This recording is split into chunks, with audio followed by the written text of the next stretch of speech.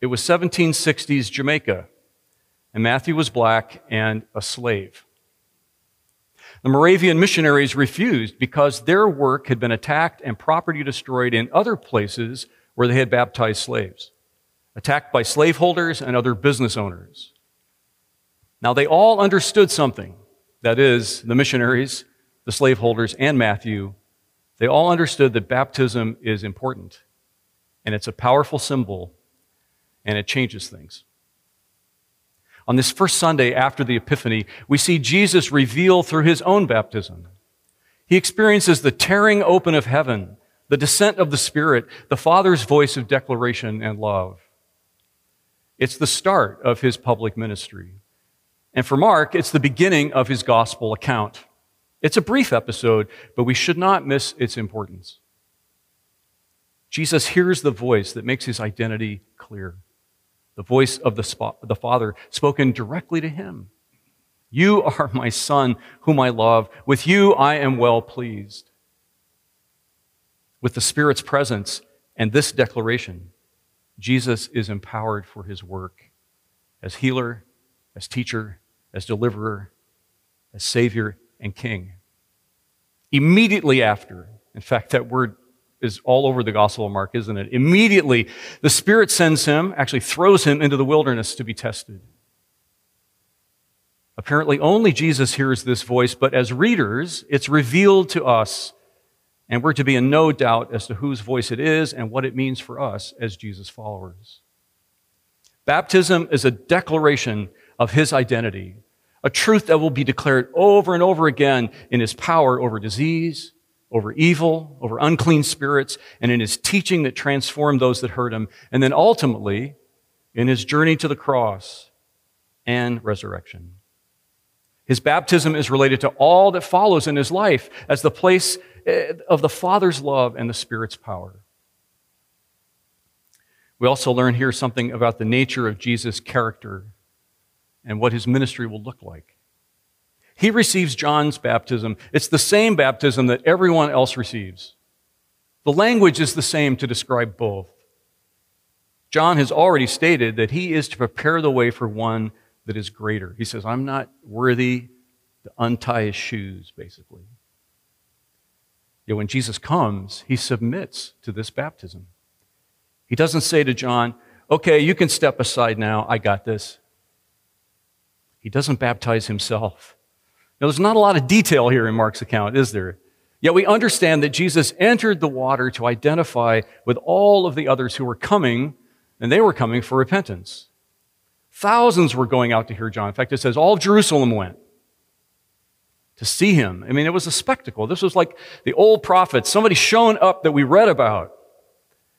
Well, Jesus also goes, and he enters the water, and he's baptized at John's hands in order to identify with that multitude. His baptism was not for repentance, but for solidarity and for God to begin a new thing. You see, in creation, God hovers over the water. Madison read that for us, and we were reminded of that. It's the place where creation begins. In Jesus' baptism, again, God moves through the water to recreate, to begin again, to undo the fracture of sin, to make it possible for things to be as they were intended. In his book, The Shape of Baptism, Aidan Kavanaugh observes that in his baptism, Jesus joins the ranks of the faithful remnant, creating it as the new cornerstone of a new world, and embarks upon the task assigned the Messiah of God. As we follow Jesus in baptism, as we do that, we are identified with him. We are made new. We receive the love and affirmation of the Father and the presence of the Holy Spirit in our lives, and we are declared God's own. Now, baptism isn't everything. It is the doorway, but it's absolutely crucial. It's vital to our lives of faith in God. It leads us into discipleship. It leads us into faithful living and serving in Jesus' name. I mean, if you just take the baptismal vows, if you just go a few pages further in the bulletin today, you see what it addresses. You see what's promised. Belief and trust in the Holy Trinity, rejection of the devil and all rebellion against God, repentance of sins, and commitment to live a new life in a new way. serving and loving others. Baptism is no less than the mark of citizenship in a new realm. The baptized are now citizens of God's kingdom. And we live in that reality with all of its joy and also all of its responsibility of what it means to be God's people in the world. It's a tremendous thing. It's an awesome thing to be placed into God's kingdom of marvelous light and to be tasked as salt and light in a world that so desperately needs reclamation and healing. That's why it's so appalling that baptism has been used over the centuries in harmful and evil ways. You know, often people were forced to convert and be baptized as a means of conquering them, one nation over another. Many slaves were forcibly baptized before the treacherous sea voyage that they had to take. In fact, there's a place in West Africa where so many of the slaves were shipped from, and down where they were held in the dungeons, right above that, there's an Anglican chapel where those who worked on the ships could come and worship and seek God's blessing, actually.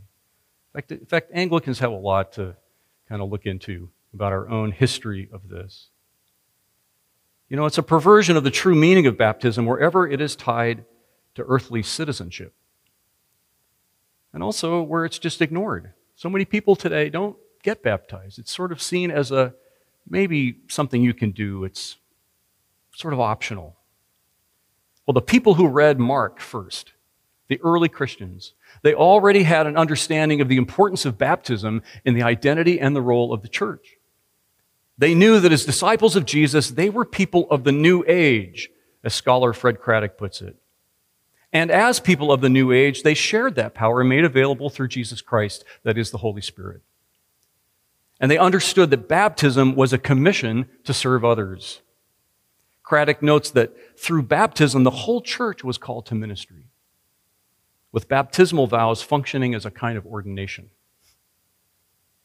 The point is this: in baptism, we are made new, and we are given a new identity and a new homeland, a place that we long for and already live in now to the degree that we're able, that is the kingdom of God.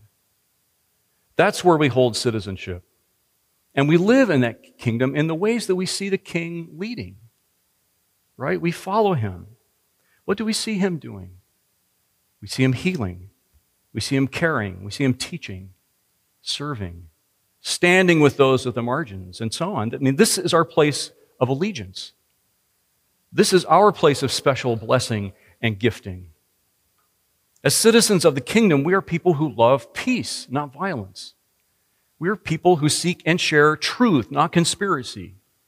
We are those who work to bring about whole and healed relationships between peoples, not division. We are ones who care for the stranger among us, for the widow and the orphan. We are those who sacrifice for the sake of others. Our son Jonathan yesterday was helping his two boys clean up their room. They're really big into Legos. So you know how it is, if you keep buying kids Lego presents for Christmas, they just keep accumulating, and they have all these Legos. And so they were doing that, and then as they were putting stuff away, he noticed a little diorama. There was a little scene that they had created, and they do this all the time. And he said, "Oh, this is not just pieces strewn about. This is an actual scene. What is that?" And they said, "Oh, that's the people storming the Capitol."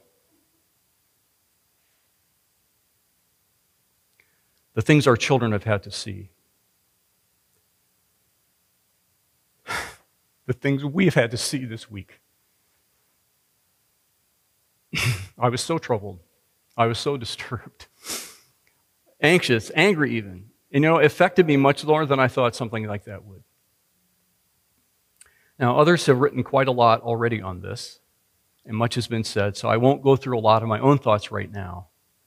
They've been expressed so well by others, and I would just address you to Bishop Todd Hunter, to Ruth Haley Barton, who wrote a response, to Steve and Gwen Smith. These are friends of ours in Colorado who work with leaders of all kinds. And I know there will be much, much more, but I also could not let this Sunday pass without addressing it in some way. And really, I think a lot of it relates to baptism. Really. and whether or not the church truly understands what it signifies. The events were shocking, obviously. The kind of leadership on display was shocking. But I think we should not have been surprised. It certainly represents a complete breakdown in national leadership, but also a collapse of spiritual leadership, of leadership in the church. Now, these are my comments. This is me sharing my heart. I don't do this a lot, but I need to today. Most of you know I'm pretty apolitical. I'm not partisan. I'm not that connected to it, although I do care about issues. So as I've watched things play out over the last few years, I've been most concerned with church leaders because that's my world. And when I say that, I mean white evangelical church leaders who have seemed to forget, many of them, where their true citizenship and allegiance lies. And they have confused a nation state with aspects of God's kingdom, in my view. And they've sought to place special identity and divine role onto a human political leader. They've encouraged, enabled, and empowered words and actions that brought us to this point, either directly or, I have to admit, through our silence. And the church has forgotten its place as salt and light in order to court earthly power and privilege. And we need some soul searching. We need some repentance around this. But you know what? About earthly power and privilege, guess what? We don't actually need it. We have a king. We have a king under whose feet all things have been placed. And we're citizens of that kingdom by virtue of our baptism. We have amazing gifts. We have the power of prayer. We have godly virtue. We have justice and righteousness at hand, and ultimately of love. The love of the cross, the power of the resurrection. Now, it's good to love one's country, don't get me wrong. It's a good thing to celebrate the wonderful things about America if we are Americans, and also to be honest, though, about things that are not right. To seek to make them right as people who are salt and light, because healing requires truth. It's also good and right for people to participate in the political process. I'm not saying, run away from all of that. I'm saying it's important to run for office. It's important to have godly people in these roles. It's important to vote, to support issues that reflect God's just and righteous rule of the earth. But it's also important that the church not lose its ability to speak prophetically, to call out injustice.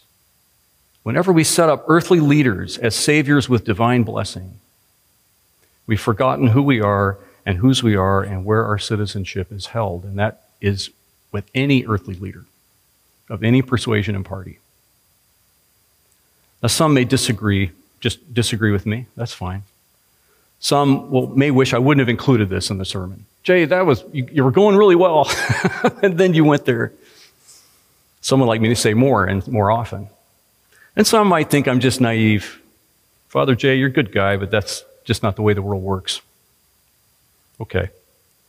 But on this day, at the end of this week, you need to know my heart wherever that leads and whatever you think about it. And my desire for us as a church is to truly be the people of the kingdom. People who are willing to grow. People who are willing to listen and learn. People who are willing to have the hard conversations.